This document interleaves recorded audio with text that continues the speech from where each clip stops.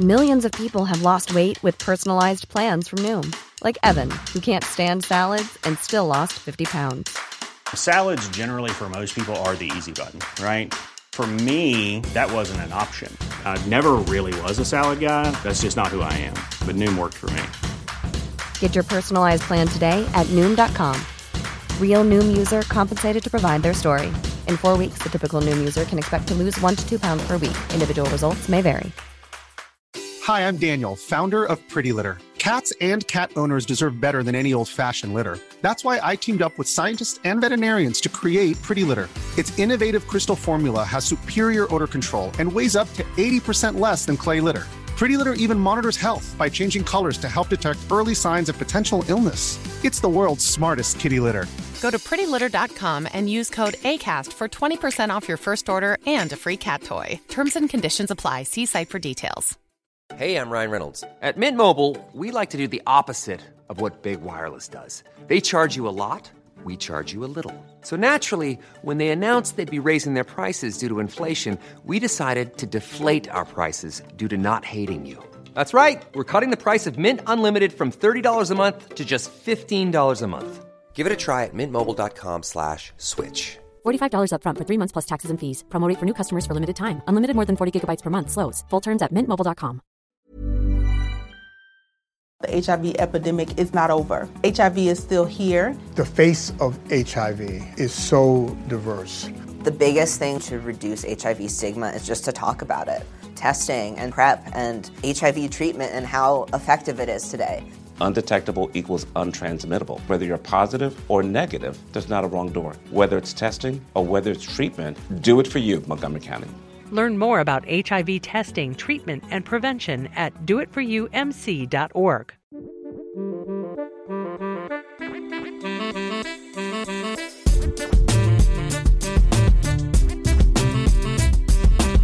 Hey everyone, Scott Hansen here from NFL Red Zone. I hope you're checking out 1 hour of 5-Yard Rush, one of the best podcasts on NFL football in the UK.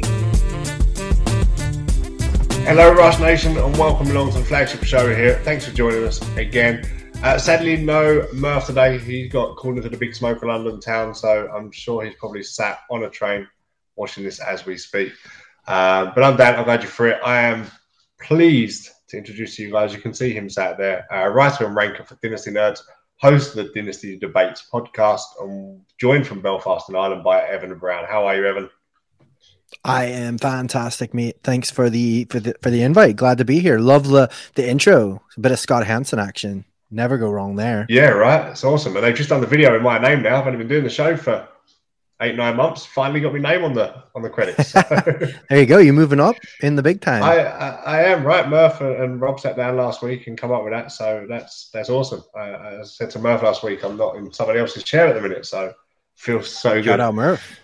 Yeah, right. So how are you, Evan? Tell people that don't know you, who you are, what you do. I mentioned a little bit there in the intro, but yeah, I mean, you pretty much nailed it, man. Like good. Over here in Belfast, holding it down. Yeah, over here in Belfast, holding it down, Northern Ireland style. Writing and ranking over at Dynasty Nerds and putting up episodes of my own podcast, Dynasty Debates. Pretty much have episodes up every single week. Some awesome guests on there. We've had Rich from Dynasty Nerds recently. We've had Rich Cooling. I'm sure you guys all know Dynasty Island. And then, just some awesome guests every single week. We had, I've just dropped an episode today with Jeff Greenwood from the Fantasy Footballers, co-host of the Tackle Dummies pod. So yeah, a lot of great guests. Definitely check it out. Yeah, definitely. I'd thoroughly recommend it. I was listening. So we sat down and had a look at what we want to do today. Me and Murph obviously been through a bit of redraft stuff. We did the rookie stuff shortly after the draft, and I had Ali on and we looked at kind of the winners and losers from the draft. Me and Murph recently have been through some kind of draft strategy ideas over the last week or so, and ways that you can set out in a draft and things we look for and to try and take advantage of. And we thought we'd try and culminate the two here. So we thought we'd have a look at kind of rookies in this year's redraft. So which ones are we expecting? We've seen obviously in recent years, Jefferson and Jamar Chase have huge impacts. So we thought if you're tackling a redraft league coming up soon, or might be one of these big competitions, which of these rookies from this year can we realistically expect a performance from that's going to aid your roster? Which ones have got the upside shots, and also look at their ADP and see which ones are a proper gamble at that slot. So I thought we'd do is just have a run through position by position and just kind of see what your thoughts are, Evan. Is that all right with you? Yeah, I love it, man. Always up for talking rookies. Always. Good. I've got the right man on the show then. So we'll start with QB. I mean, first QB off the board this year, Kenny Pickett went to the Steelers. I guess for me, he's probably the only one that looks like being a starter. Do you agree with that? So, I mean, if we're talking redraft wise, yeah, I mean, if you're talking like your traditional sort of 1 QB redraft league, he's certainly the only one that I would even consider, taking a shot on. And to be honest with you, I probably wouldn't. Like, if it's a 1 QB, if it's a super flex, I don't know how common super flex, is for redraft players now. I know that in Dynasty, it's all the rage and we kind of always play super flex. But if you're doing your traditional 1 QB sort of league, honestly, I'm probably not even taking a shot on Pickett, because it wouldn't surprise me if they at least give Trubisky, sort of an option to try and play, because they've paid him, they've brought him in. I think that, if it's pretty close in camp, or if Pickett is obviously looking better, they'll let Pickett just start the season. But if he's showing any signs of, rookie, getting used to the ropes and things like that, I just think they're a really good coaching staff. So it wouldn't surprise me if they give Trubisky, the first crack at the whip there and just let him start. So I wouldn't mess around with it. I would just keep an eye on him if I was doing redraft. I think for me, he's the only one that would be feasible. I think he's the one most likely to start week 1. There's upside. There's decent receiver core, and they've got Harris in the run game there. So I think if any of them could be fantasy relevant from week 1, he's got the roster around him to try and be so. But as you say, if you're playing in a 1 QB redraft, yeah, exactly. I think if I'm waiting, teamers, Matt, exactly. If you're waiting on QB, if it's only a 1 QB redraft, there's still going to be, in my opinion, better options. I don't think, unfortunately, doesn't look like QB is going to be one of those. One of the positions that we're really going to be like attacking for that redraft this year for rookies. Because if I'm waiting that late, I'm probably I would rather just take a shot on Davis Mills or someone like that you can probably get really late in a draft, who has already shown you something, and you're hoping that they will be able to do good. Because even if he does the week 1 starter, he's not really that mobile of a quarterback. He's not really, got that Konami code that we really want for our quarterbacks. So unfortunately, we don't know how high his ceiling would actually be, even if he was the week 1 starter. So for me, in a 1 QB league, I'm probably not going for any of these guys. I might keep an eye on Pickett or keep an eye on Ritter, especially because he does have those rushing upside that we would want. But yeah, I wouldn't be going in banking on starting one of them guys.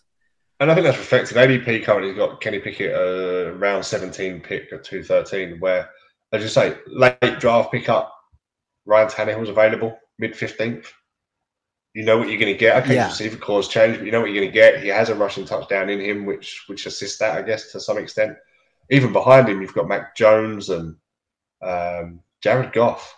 Not a fancy, pretty name, but if you've waited that long on it, it's viable, right? So, no, I mean 100%. I think even with Tannehill, I mean he still finishes like QB 13 last year or something like that. Everyone acts like he's dead and buried, but it may not be pretty, but he'll still put up some points for you. So if you're going to wait on QBs, I don't think you want to look at the rookies this year. At least not at the start of the season. Maybe just keep an eye on them.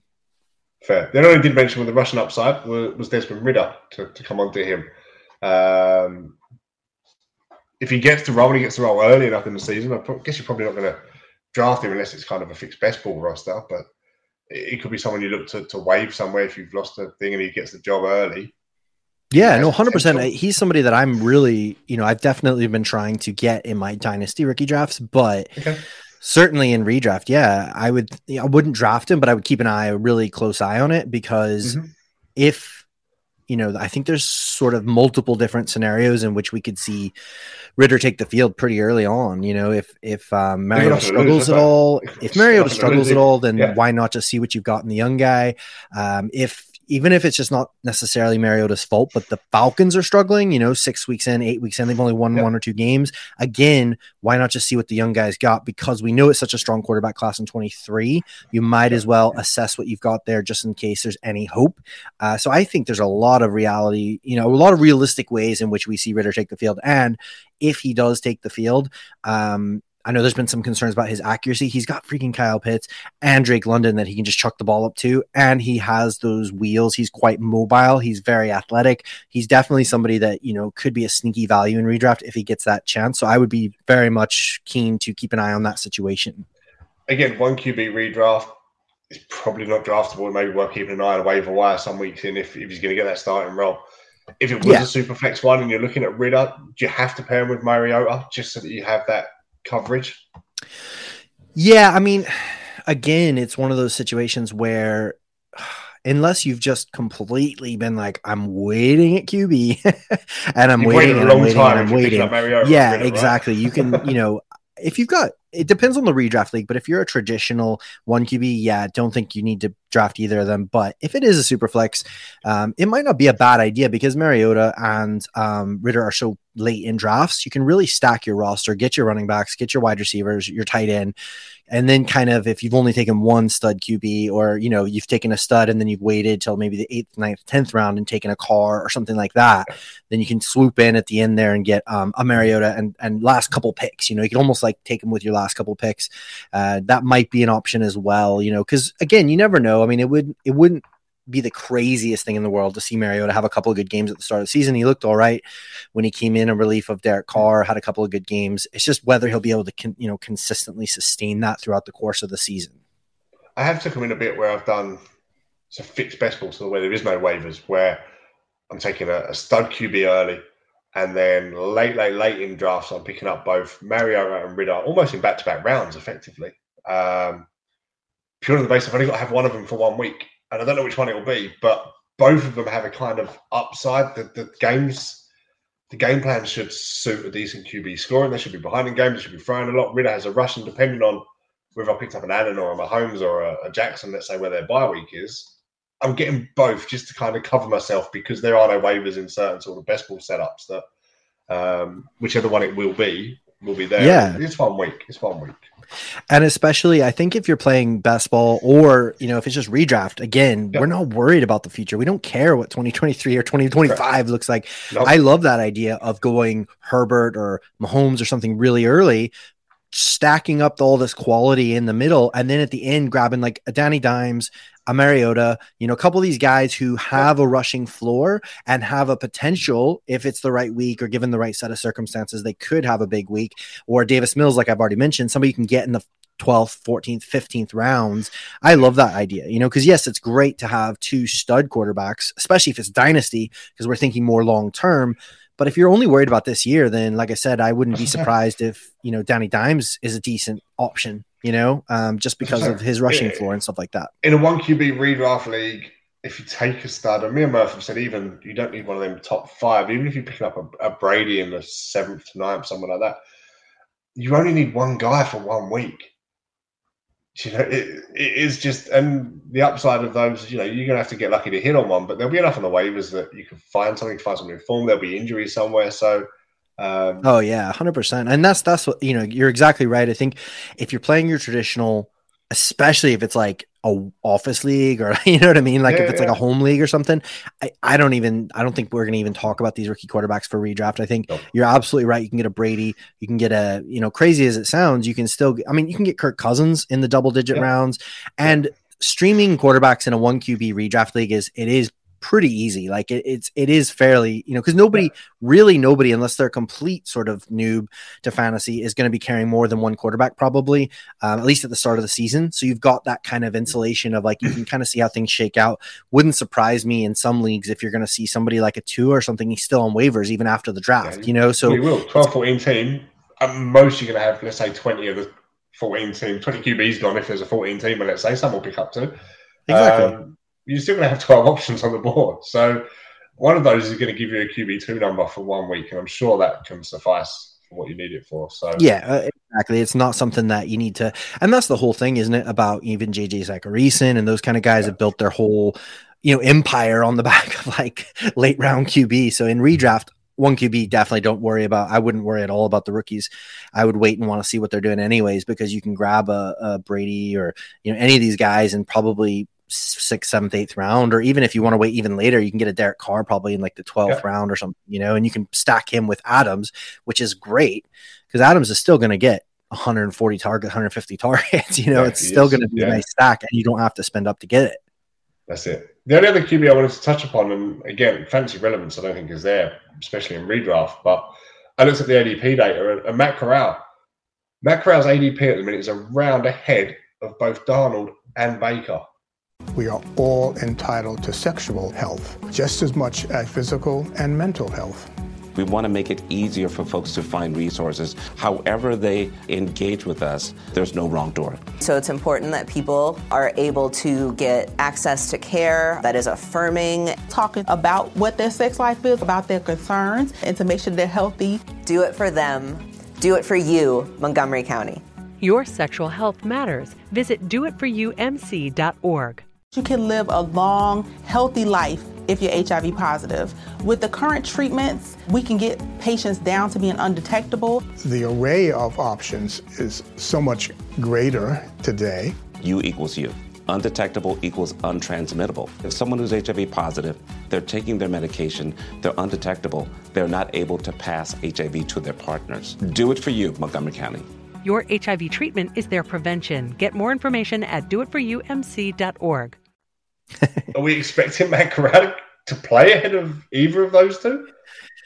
I mean, that's the thing is, I think most people are probably similar to me, and they have very little to no faith in Sam Darnold's ability to hold down a starting position all year. So I think that's probably what's reflective in the ADP.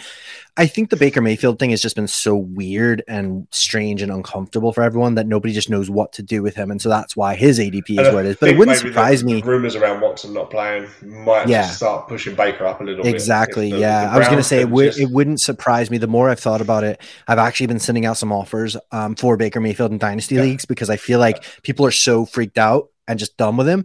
But actually, he's nowhere near as bad as the kind of like narrative has become that he is. Like people are saying, they're putting him in the same category as a Sam Darnold or something like that. Whereas the truth is when he's healthy and he's got a competent offense around him, he's shown to be a decent quarterback. So especially like a quarterback 2 in a Dynasty Superflex league or something. But for redraft, I think you get better options. But yeah, I actually really liked Matt Corral, like as far as evaluating his tape and like looking at him for dynasty purposes. I really liked him, but I don't think, again, it's not something I'm going to be drafting in redraft. I'll keep an eye out. And if he does win the starting gig, like week 3, depending on my quarterback situation, or depending on like if I've won my first 3 weeks and I'm sitting there with a couple bench spots, I might pick him up because he ran a lot in college. So he might have that really nice rushing floor, and he was really RPO heavy. If Christian McCaffrey is healthy, that could be a really nice little duo going on.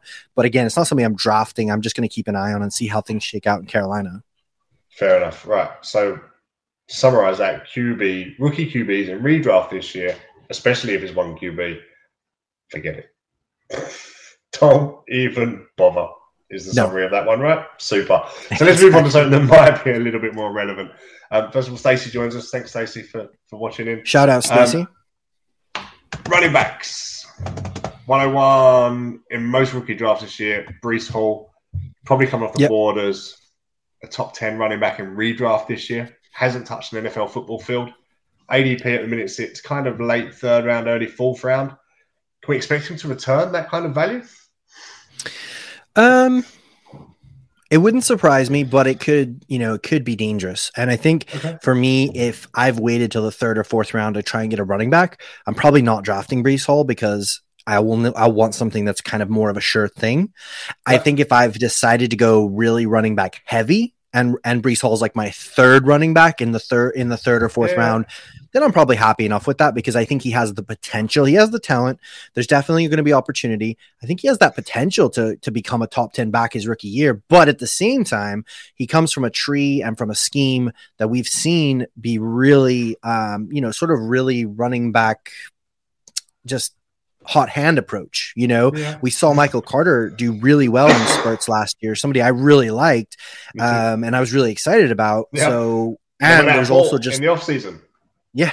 Yeah, I have a lot of Michael Carter. So, and honestly, I'm not just saying this. It could easily be a 60-40, 55-45 share, because from a real NFL perspective, that's good for them. They want a timeshare. They want lots of guys involved, because then it keeps the chance of injury less, and it keeps the offense and the defense guessing what's going to happen here, who's on the field. They're both on the Williams, field. Melvin Gordon kind of. Exactly, yeah. And again, if we look at the fact that they've come from a tree of coaching where guys like, the 49ers, I mean, you never know. It's literally roulette every week. Is it a Jeff Wilson week? Is it a Trey Sermon week? Is it an Elijah Mitchell week? It's never a Jeff Wilson week. He's never fit. It was.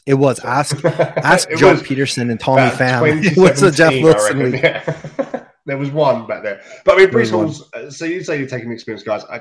Breece Hall's ADP currently sits at 50. He is ahead of David Montgomery. He is ahead of J.K. Dobbins. He's ahead of Josh Jacobs, ahead of Antonio Gibson. Are you fading Hall in redraft this year in favor of those guys, perhaps? Well, for example, where is he at versus Travis Etienne? Etienne is going 6-7 spots ahead of him, 44, and Breece Hall's at 50, 6 spots. Yeah, so if I'm going to wait till like the third round and I want to get a running back there, I'd rather have Etienne personally. Cam Akers is sitting in the middle of them as well. Yeah, so I mean, I think there's other options that I'm probably more comfortable with. Like I said, it depends on your build. I think for me personally, depending on the league scoring, obviously, if it's PPR, tight end premium, things like that, if I've waited till the third round, fourth round to get my first running back, I'd rather have somebody that, for me, Travis Etienne has equally as high ceiling as a Breece Hall.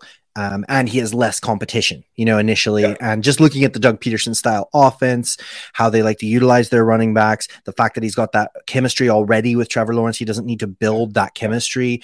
For me, I think I'd rather lean Travis Etienne probably in redraft over a Breece Hall, because like I said, we just don't know. We haven't seen it yet. And you can argue we haven't seen it yet with Etienne, but then there's some variables that you take out of the equation with Etienne that you can't take out of the equation with Breece Hall. So if nothing else, I think you're sitting down reading the playbook. Yeah, and I think ultimately, like you said, it just wouldn't surprise me to see Michael Carter involved more than we thought he was going to be involved. And ultimately, who knows? We get down into the red zone and all of a sudden, maybe they're just really hammering Elijah Moore and Garrett Wilson. And, those guys are the red zone guys. If they're not getting that goal line work, that really hurts their value as well. If Michael Carter is only a third down back and only getting targets, that still hurts Breece Hall, because targets are incredibly value in fantasy. So, it's a dangerous one. Is listening, Murph's come back here and said if they split 60-40 in Hall's favour, are you worried there'll be enough volume for them to get up there? Well, that's it exactly. Right? That's the problem, is that we don't know how they're going to utilize them. So it's not going to. I'm not for a second thinking it's going to be an equal 50-50 or, that Michael Carter's going to get just as much work. I mean, they've obviously spent really intense draft capital. They went out of their way to get Breece Hall on the squad. So I'm sure he's going to get the lion's share, but at the same time, it just it matters. How does that lion's share break down? I think that's the real question is, does Michael Carter get the third down pass catching role? That really hurts Breece Hall's value unless he's getting all the red zone work. But even if he gets the red zone work, how efficient is the offense to get them red zone work? It's all a lot of questions, because we still need to see Zach Wilson take that step forward, which we didn't see last year. So I think he's a risky bet. I feel like in Dynasty, I'm more than happy to take that bet, because I think the skill is there, the talent is there. But I think for me, it is a risky one. It's one of those ones where I think your team is either going to smash or could potentially really hurt your team if you go Breece Hall, because he could either just be like that mid running back 2, which why would you take a mid running back 2 in the third round or second round? Or he's just going to be like this amazing from day one, incredible, get 90% of the work and just be an absolute stud. Fine. So moving on from Breece Hall then, the next running back we come to in the rookies and the ADP is Kenneth Walker. Now, where he's in relation to his teammates actually surprised me. Kenneth Walker's going off the board at 88. He is nearly 3 rounds ahead of Rashad Penny, who many believe will be the lead back in Seattle this year with Carson's injury. Carson's way down on that ADP currently. Can you see Walker being that big a role to pick him up at that stage? I could. So I would see that, personally. I mean, honestly, I know there's some hardcore Rashad Penny truthers out there, but unfortunately, we've just never seen him be able to stay healthy, ever since he's been there. I mean, he got supplanted by Chris Carson, who was the lesser drafted running back. He got supplanted. Troubles himself. Yeah, exactly. So unfortunately, it's one of those situations where I think people are sort of banking on the health. And it's not like Penny's been signed to this big multi-year extension. Yeah. I think it's sort of a situation where they've gone out and they've made it a priority to get Kenneth Walker on the team. We know Pete Carroll's history of run the dang ball. That's probably part of the reason why Russell Wilson's not in town anymore, is because Pete Carroll wants to establish the run. He wants to run the ball. They've got a better offensive line. They have a weird quarterback controversy going on where we don't know who's going to be the starter. And even whoever it does end up being the starter probably isn't an elite option. So they're going to need a good, solid run game. And honestly, if you look at Chris Carson, whenever he has been healthy, he was always a low end RB1, high end RB2. And honestly, Kenneth Walker is an incredibly talented running back. I mean, in my opinion, and the thing is as well, I know a lot has been made about him not catching the ball a lot and that being a concern for fantasy. But again, if you look back to the model of Chris Carson, he never was this elite pass catcher. No. I don't think he ever got more than 50 targets in a season, and that's not normally what you see from RB1s and stuff like that. So to me, even if he's only getting 30 or 40 targets, he's getting lion's share of the work and stuff like that. I think he's talented enough, and he's very, very fast. People forget how speedy and stuff. He's able to break those long runs with the improved offensive line, with the fact that he's one of those few running backs and in one of those few situations where you could actually see him get 20 touches a game. I wouldn't surprise me if he takes over that Pete Carroll gives him 20, 25 touches a game. And so for me, I think, I'd rather wait those extra few rounds and get Kenneth Walker than probably take Breece Hall at cost, just based on then you can stack 3-4 wide receivers, a tight end, and then come in and grab Kenneth Walker and sort of piecemeal it together. I think Kenneth Walker, for me, we'll go through the rest of the show, but I think Kenneth Walker for me is probably the safest rookie to draft this year because of the situation he's got. You look at his ADP around him, running back wise, Tony Pollard just behind him. You've got Cordell Patterson, Damian Harris. So these guys you'll be picking up as your RB3, your flex spot, maybe something like that. And I think Kenneth Walker's upside is higher than that, even if it won't be out the gate and it isn't guaranteed. I think his upside's far higher than an RB3 flex spot play. Oh yeah, I mean, honestly, talent wise and even situation wise, and I'm not saying this will happen or I'm even projecting this to happen, but I would not be shocked if he was RB11 at the end of the year. I wouldn't. Well, if they were injured last year, easy. Yeah. If he gets the volume, if he locks down the Seattle backfield and he's getting that volume, he's talented enough, in my opinion. He could be a low-end RB1 just based on volume. Super. And Murph's here interviewing from the train. Can we see a scenario where Walker is held back in the opening weeks so he can get time to adjust and not burn the tyres off him in a dead year? Which I guess there is that feasibility, but I guess if they use Penny early, heavy, Penny's not making it to mid-season without an injury. Right? Yeah, I mean... Exactly. I think that, I would feel very, very surprised, even at the start of the year, if it's not at least a 50-50 timeshare. You know what I mean? Yeah. I just would be very surprised by that. And that's probably even to try and keep the workload off of Penny and try and make him last through the season. Yeah, exactly. So, yeah, even if they want Penny to do well, it would surprise me if he's not getting at least 50% of the work. Fair. And one other running back I want to cover off is James Cook. Went to Buffalo in the draft. They had a kind of Zach Moss, Devin Singletary, really kind of split look coming into last season. Singletary come out and won the role and proved himself to be the lead back there in Buffalo. James Cook's come into town, and Singletary and Cook have almost an identical ADP. So we're using Underdog's ADP as of last week, currently, 1 QB league. Singletary is at 107.1 and Cook's at 107.9. Do you see this being that even a split? Because it's not for me. Well, I am a certified James Cook truther. So for me personally, yes, I do. I would see it as because a couple of things just quickly. I'll try and keep this to 3 hours minimum. But the thing is about James Cook is that he never had a bell cow role. He doesn't need a bell cow role to succeed. So he's not going to have the bell cow role. I don't expect Singletary to disappear. So absolutely Singletary could be a value and he could be a really great option for you. But if I'm looking at that range in the draft, I'm probably looking just for upside. I want the upside play. And to me, James Cook is the upside. Even if nothing changes about the Buffalo offense, they still had about 80 targets off the top of my head that went to the running back position last year. My assumption will be 90% of those targets, or at least 60, 70% of those targets go to Cook. Cook is an incredibly efficient pass catching back. He's very fast, makes him a deadly weapon, even if he's only getting the third down work. Singletary last year was incredibly inefficient as a pass catching back, very inefficient. I think he averaged like 5 yards per reception, something around that, according to PFF grades and things like that. Just very inefficient back. He might get the main running work, and then even Cook just gets the pass catching work. But again, historically speaking, last year, I think if he got even 60 targets, which I would assume he gets at least that, I think the worst. We are all entitled to sexual health, just as much as physical and mental health.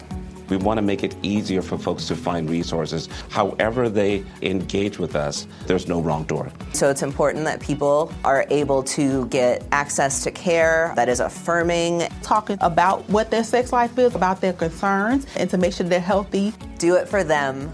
Do it for you, Montgomery County. Your sexual health matters. Visit doitforyoumc.org.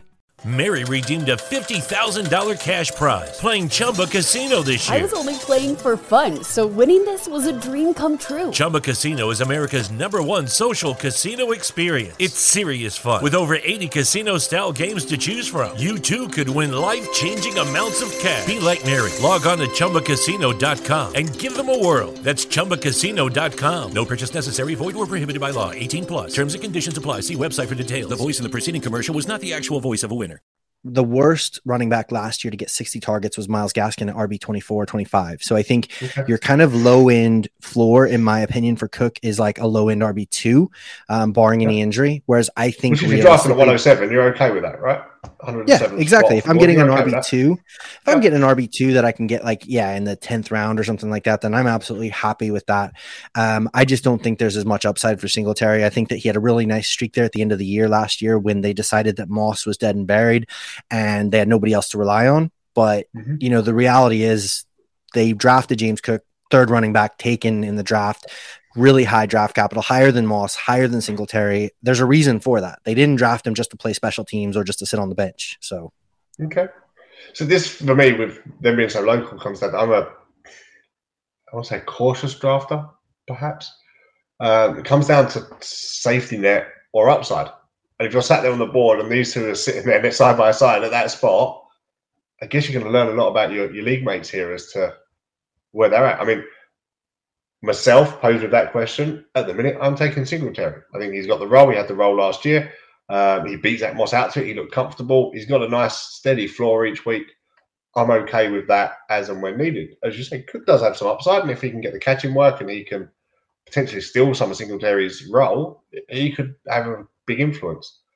But for me, I think at the minute, especially this year in redraft, I'm looking at Buffalo being a heavily fancied contending team and going with what they know in Singletary as opposed to the wild carding Cook. Does that make sense to you? Yeah, totally. And I think, like you said, it depends on people's draft strategies, what they like. For me in redraft, the later in the draft I get, the more I'm just shooting for upside. I want to be safe with my first 3 or 4 picks. I want to know what I'm getting myself into. And that's why I'm a little bit nervous about Breece Hall, because I'm like, I see the talent, but, and that's why I didn't have a lot of Javonte Williams last year in redraft. I love Javonte Williams. He was my favorite running back last year. I didn't have a lot of them because I was like, I don't know, man, it's going to be a timeshare. I'm not sure what to expect. It could take a bit of time. So those first couple rounds, man, I want my Devontae Adams, I want my Keenan Allens, I want my guys that I know what I'm getting. But the later I get in drafts, like I don't want somebody who I'm like, hey, if everything falls just right, he could be like a mid RB3. It's like, no, I want somebody who, if everything falls just right, what if this guy's the RB14 because he gets 96 targets? You know what I mean? That's what I'm looking for when I get late into the 10th, 12th rounds. Fair. So I think that's pretty much all we're going to see fantasy relevance from this year at running back in terms of rookies and redrafts. So wide receivers moving on. We had a few go first round in the NFL draft. We've had a look at ADP again. London and Burks are within a round of each other on their ADP currently. So we've got Drake London coming out at 67 and Treylon Burks at 74. So sort of 7 spots apart. Any of them viable? any fancy one over the other. I mean, other players within that catchment, Hunter Renfrow, Brandon Ayuk, Russell Gage, all returning a similar ADP. Are you taking a gamble on the upside, as you said you would do, on these guys here? I'm taking Drake London 10 out of 10 times there, personally. Okay. Like, in my pre-draft evaluations, I had Drake London as my wide receiver 2, just like half a point behind Garrett Wilson. So he was really pretty much neck and neck for me evaluating them. And with their landing spots and their draft capital, I've actually bumped Drake London into my wide receiver 1 spot for this draft class. Treylon Burks was about wide receiver 5 for me. 4 or 5. Like, I'm just not as high on him as some people. I see a lot of things that I'm concerned about. Now, saying that, I love his landing spot. I think he went to the one place where I was sort of like, man, if he could go somewhere, and I use that as an example pre-draft, I was like, if he could go somewhere like the Titans where they know how to use a guy like that, that would be great. So I love that for him, but I still have concerns about him. And Drake London, I mean, is in at least as good a spot, you know, in my opinion, if not a better spot, because there aren't any real solid veterans on the team who are going to steal targets away from him. He's going to get 140, 150 targets this year. There's no way around that.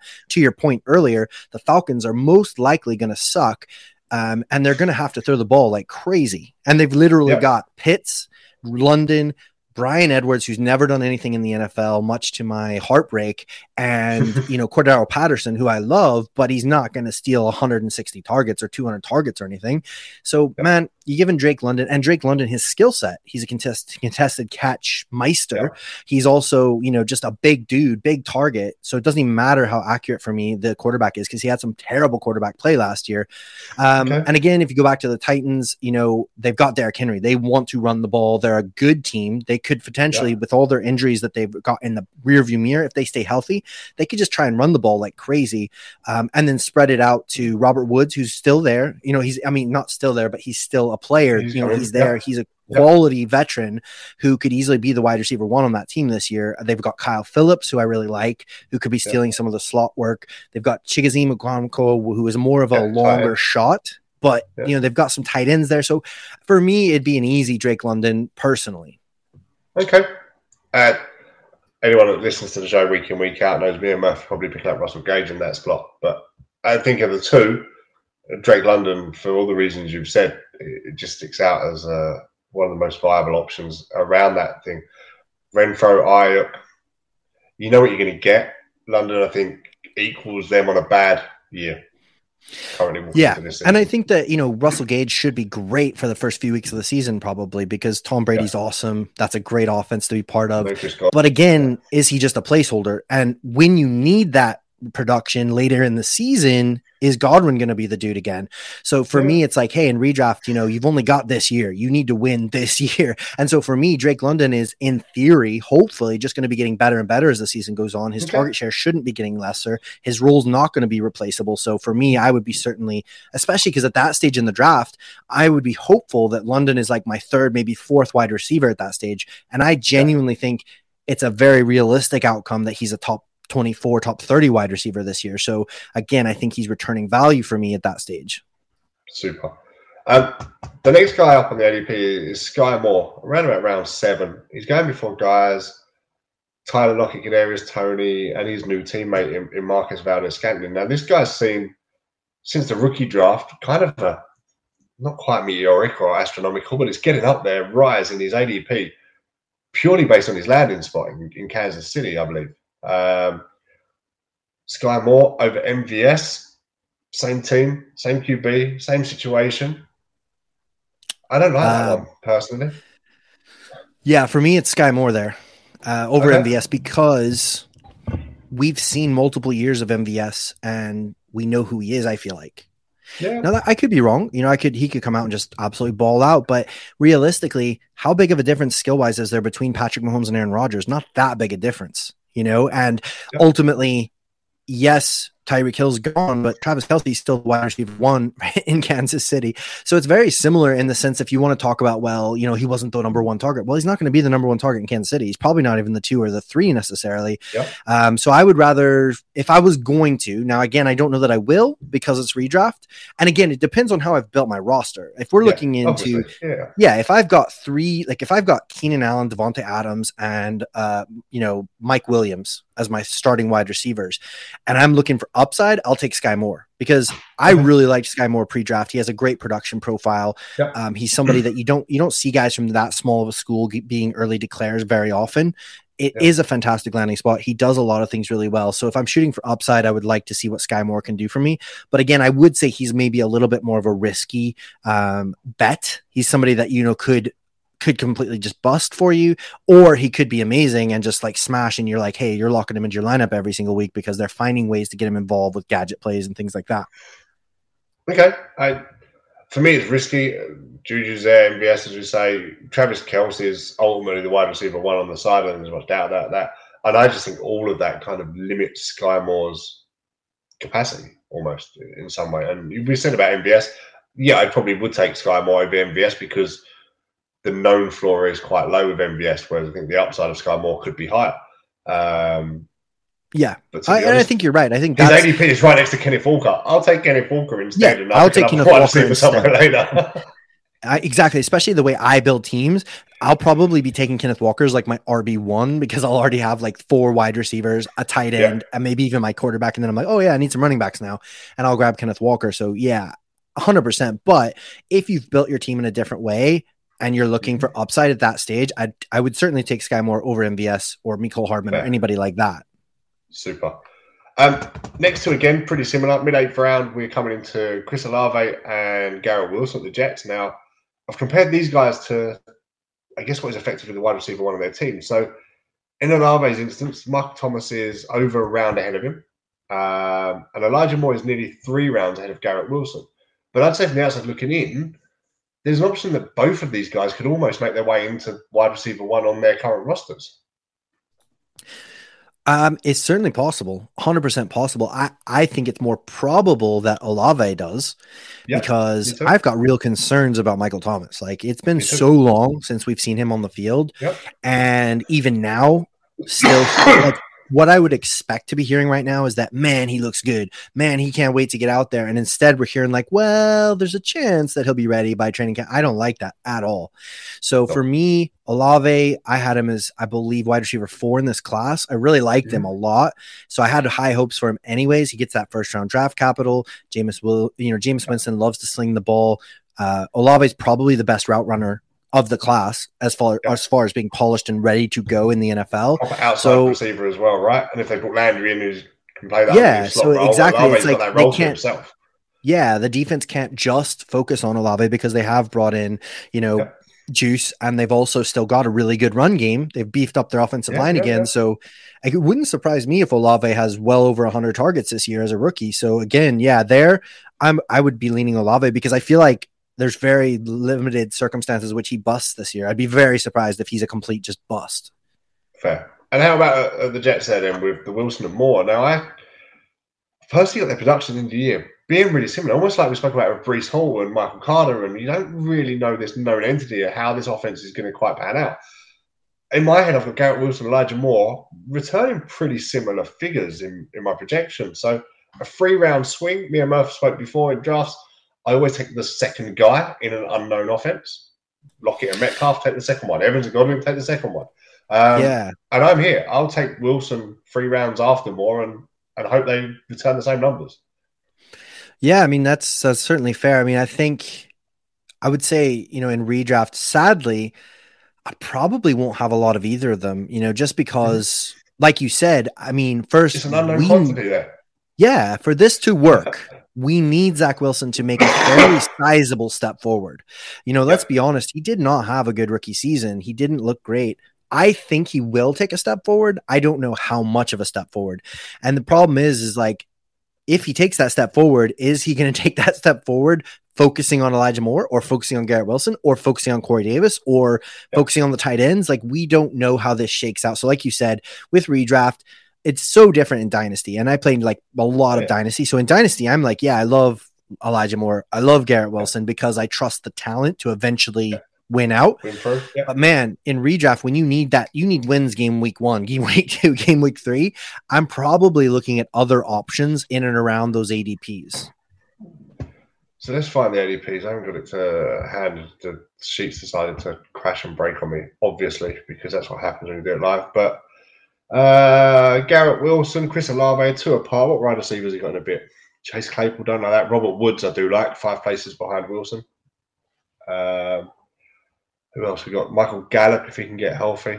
Tyler Boyd. I quite like Tyler Boyd instead there. Again, like I mean, if I'm not touching a lot of the Jets. Around their ADPs, I think that, it depends on what you've done so far in your build, what you're looking for. I mean, if I hadn't already got a tight end, I'd rather have Dallas Goedert as my tight end around that range than to grab Garrett Wilson as my, probably wide receiver 4 or 5. If you can lock in Dallas Goedert as your tight end there, or, even if you've gone pretty light on running back, we've already touched on a couple of the other guys, but Kareem Hunt, I would love Kareem Hunt there. I am a big Kareem Hunt fan this year. I think he's going to be great. I think people really underestimate and undervalue how good he is. Even around that area, Zach Ertz, I mean, he was like tight end 4 or 5, so I think there's a lot of safer bets in that area for ADP. If you haven't got your tight end yet, grab Zach Ertz, grab Dallas Goedert. You probably just grabbed yourself a top 5, top 6 tight end rather than grabbing like a we don't know what, with Garrett Wilson. He's a great guy, great talented wide receiver, my wide receiver 1 pre-draft, but it's just so much unknown. Fair. And the last wide receiver I want to touch upon, mainly because Rich, Dynasty Island from 5 Yard Dynasty, for those of you that don't know him, has asked me to. Christian Watson at Green Bay. ADP's returning around about round 10. Now, from the outside looking in, there's a realistic opportunity this guy could be the wide receiver in Green Bay. If you can pick him up in round 10, that could be a steal, right? Yeah, 100%. I love upside and picking a punt late and picking up your 4th or 5th wide receiver and going, hey, I don't want to say floor, I want upside. Is there a bigger upside than Christian Watson in round 10 currently? No, 100%, man. And that's what I said. That's what I was saying earlier. Is for me, the later in redraft that I get, the later rounds, I just want upside. I want I want the lottery ticket because that's how you're going to win. So, Christian Watson, 100%. I mean, if you look around who's going around him, I'm way rather taking a chance on him than Tyler Boyd. I'd way rather take a chance on him than an injured Michael Gallup. I'd way rather take a chance. The people around him, as you say, you've got Rondale Moore, you've got Kenny Golladay, you've got Tyler Boyd. Say Christian Watson in Green Bay, his floor's got to be equal to them. His floor has to be equal to them. But his ceiling is so much higher than them. Talent-wise, Jameson Williams is beyond him. But with that injury, there's no way I'm drafting him in redraft ahead of, a Christian Watson. If it's dynasty, that's different. But in redraft, 100%. Like you said, Tim Patrick, he's a great receiver, but he's probably the 3rd or 4th receiver on his team. Mecole Hardman, we know who Mecole Hardman is. Jamison Crowder, again, what is he, wide receiver 3 or 4 on his team? I think Christian Watson is an absolute value there in the 10th round, really. If you think about what he could become, what he could be, it's hard to imagine any of these other players, maybe Jacoby Myers, but other than that, it's hard to imagine really any of these other players being much more of a value than Watson there. Fine. Last position to touch upon, tight end. I've pretty much put most in redraft leagues this year are going to become undrafted. Can you see any of them becoming viable options in a redraft league this year? The only 2 that I can imagine being viable potentially, I mean, tight end is just notorious for taking time. It's even some of the best, even Kyle Pitts, who's like this generational talent. He ended up pretty good, but it wasn't like you were jumping over the moon, so excited to lock him into your lineup last year. A lot of times, a lot of that's 1 touchdown. That's fair enough. But I would say keep an eye on Jelani Woods because there's a fairly thin receiving core outside of Michael Pittman. We know that Frank Reich likes to utilize tight ends. We know that Matt Ryan has utilized tight ends historically in his career.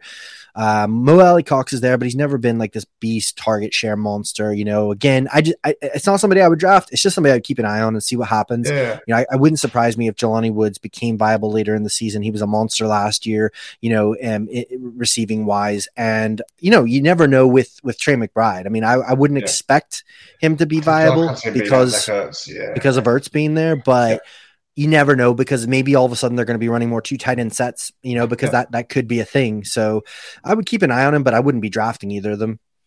Fair. So I wrote here values and gambles. So which rookies do you feel present really good value for this year's upcoming redraft as it stands? Who you're happy to pick? who are you okay to take a pick on and gamble, like we said with Watson, perhaps? So, who are you looking to pick up in your redrafts this year?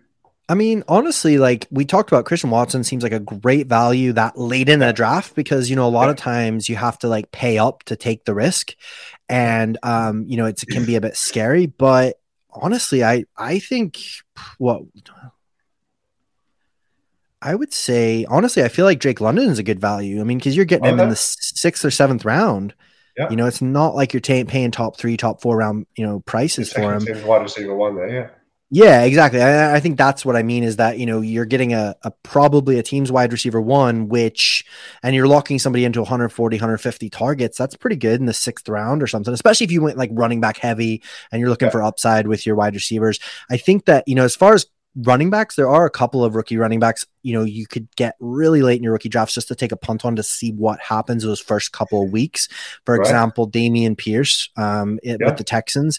He is, he was really misutilized and underutilized there in Florida, but he is a really talented running back. He's got a really solid build. We just don't know. We didn't really see anything from Marlon Mack when he came back from that injury. And Rex Burkhead is Rex Burkhead. He's fine. There's nothing wrong with him. But I would pick up Dameon Pierce maybe really late in the draft and just see how those first couple of weeks are looking. As well as that, Tyler Algier is another one because Atlanta has so few weapons and they really only have Cordero Patterson. And, they don't, from my understanding, they don't really want to primarily utilize him as a running back. They want to be able to move him around like a chess piece almost, get him involved in the receiving game and things like that. So there's a chance that Tyler Algier, has more work than we expect. And again, he's probably basically free in your redraft leagues. You can get him with like your last pick of the draft. Probably those are some of the main ones that I would say, to actually potentially punt on sort of like at the end, because especially with running backs, man, if you hit on that James Robinson or something, that is gold in redraft because you're just going to be, you're going to be set up. You start early and you've got a bonus starter for little cost. Yeah, exactly. Or even, exactly. So I think those are a couple of running backs that you could certainly look to take a little shot on. And then even as far as like, I would say those are the main ones, really, the main real values that seem to stand out. Christian Watson, keep an eye on training camp news. I've heard some real positive things about Romeo Doubs coming out of camp about they're really liking his hands. He seems to be catching everything and all that sort of stuff. And he was sort of a deep threat in Nevada, but he's a longer shot. He's just somebody I would pay attention to in preseason, see what's happening. I think those camp reports, the preseason reports, they can be really useful, especially in redraft for picking out those. Ooh, one other one actually that did come to mind, Abram Smith. He was a UDFA. He signed with the Saints. And the thing is, Kamara's a stud, but he is getting older and there's nothing really behind him. And historically, we've seen a really nice tandem there. Usually for the last several years, Mark Ingram and Alvin Kamara would always be this great 1-2 punch. Somebody that I actually really liked, Abram Smith. I was surprised he went undrafted. He had a really great year there in Baylor. He put up some really good numbers running in this outside zone scheme. I think that if any like UDFA or late round guy is going to hit it, probably is either him or Kennedy Brooks. And Kennedy Brooks has a lot more competition in Philadelphia than Abram Smith has. And if Kamara does get a suspension, he's straight into an RB2 role. Exactly. Easy. And that's what you're looking for in that repeat. You're looking for who has the shortest path to snaps, meaningful snaps. And that's the thing with Abram Smith, I would 100% recommend most people, especially if they're just casual redraft players and they've not really been paying attention in the offseason, they're not going to draft Abram Smith. They're probably not even going to know who he is. So if you get to your last round in the draft and you've got all your other things, just as a dart throw, I would pick him up because there's a chance that round comes by. There's a chance that even if Alvin Kamara doesn't get suspended and even if Alvin Kamara is playing, that he still gets work because they want Alvin Kamara to stay healthy. They've shown with their draft strategy, with the way they've utilized their picks, that they're not playing for next year or playing for 3 years down the line. They're actually going for it. They're trying to compete this year. So they're going to want Kamara to stay healthy. They're going to want to spread the ball around a little bit. And if Abram Smith is showing well in training camp and preseason, he could be an absolute steal in redraft. Awesome. So Evan, thanks for joining us. Just before we go, tell people where they can find you. Where's your Twitter? What articles? Give us a little bit. Yeah, for sure. You can catch me on Twitter at FFEvanLucian, like it says there. Revolution, but my name, Evanlucian. It's a whole thing. You can catch the show Dynasty Debates on all the podcast listening platforms. putting up new shows every week. Usually, honestly, most weeks probably 2 shows, sometimes more. And that's every single week. Lots of really great guests there. So check that out. And then I do ranking, Superflex tight end premium ranking over at Dynasty Nerds. So if you have a subscription, it's really cheap and they have a lot of great tools. They've got Dynasty GM where you can literally look at all your teams across various platforms and trades and all that kind of stuff. And I do some articles. I've just released an article last week. It's kind of looking at PFF grades and how they actually correlate for fantasy football. So, does a top 12 PFF quarterback mean a top 12 fantasy quarterback? So I've already done the quarterback position. I'll be looking at running backs and wide receivers, things like that. So yeah, you can catch articles and rankings over at Dynasty Nerds. Catch me on Twitter or listen to the podcast Dynasty Debates. I'm going to use somewhere else. If you love what Evan has to say, Evan is, I think it's been announced yet, and I'm not breaking this, but Evan is one of our guest panel speakers at the UK Fantasy Football Collective event next month in July here in London.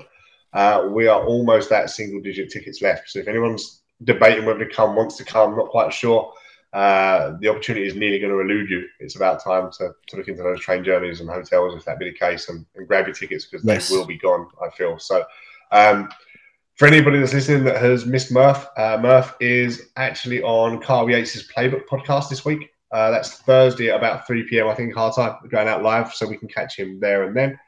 Also, the 5-yard FFCC. There was a huge man out last week. Most of the invites are out now, so if you've got it, please go get your donations in. It's all for a fantastic cause, as always. What else have we got to mention? Murph's Fantasy Football Playbook should be out next week. We're dependent on Amazon, but it's off to them now, so hopefully that'll be live and up and running and out next week for you. And just going back to the FFCC, there are just a small handful of places left. So if anyone's not in it yet, feels they're missing out, head over to the 5-Yard Rush website, get your name registered, get signed up, and hopefully that invite will be on its way to you. Evan, anything else you'd like to add before we bid you goodbye, sir? Oh, no, man. Just shout out Murph. Thanks for missing the show so I can come on. Thanks very much for having me on, Dan. You're a great host, and it's been an absolute pleasure being on here. So thank you very much. Appreciate the opportunity.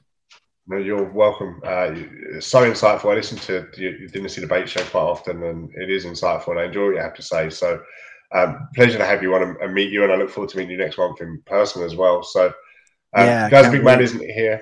I'm going to have to use his catchphrase, unfortunately, but everybody out there, please, we'll see you next week. But in the meantime, keep rushing.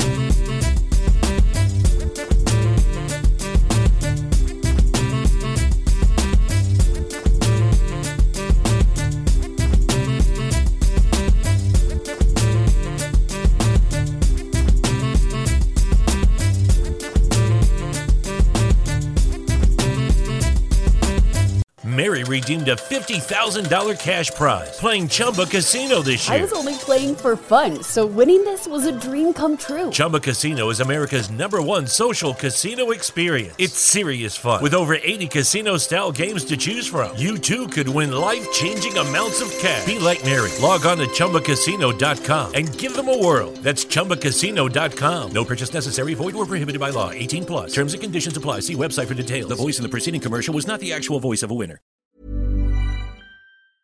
Hey, it's Danny Pellegrino from Everything Iconic. Ready to upgrade your style game without blowing your budget? Check out Quince. They've got all the good stuff, shirts and polos, activewear, and fine leather goods, all at 50 to 80% less than other high-end brands. And the best part? They're all about safe, ethical, and responsible manufacturing. Get that luxury vibe without the luxury price tag. Hit up quince.com/upgrade for free shipping and 365-day returns on your next order. That's quince.com/upgrade. Hi, I'm Daniel, founder of Pretty Litter. Cats and cat owners deserve better than any old-fashioned litter. That's why I teamed up with scientists and veterinarians to create Pretty Litter. Its innovative crystal formula has superior odor control and weighs up to 80% less than clay litter. Pretty Litter even monitors health by changing colors to help detect early signs of potential illness. It's the world's smartest kitty litter.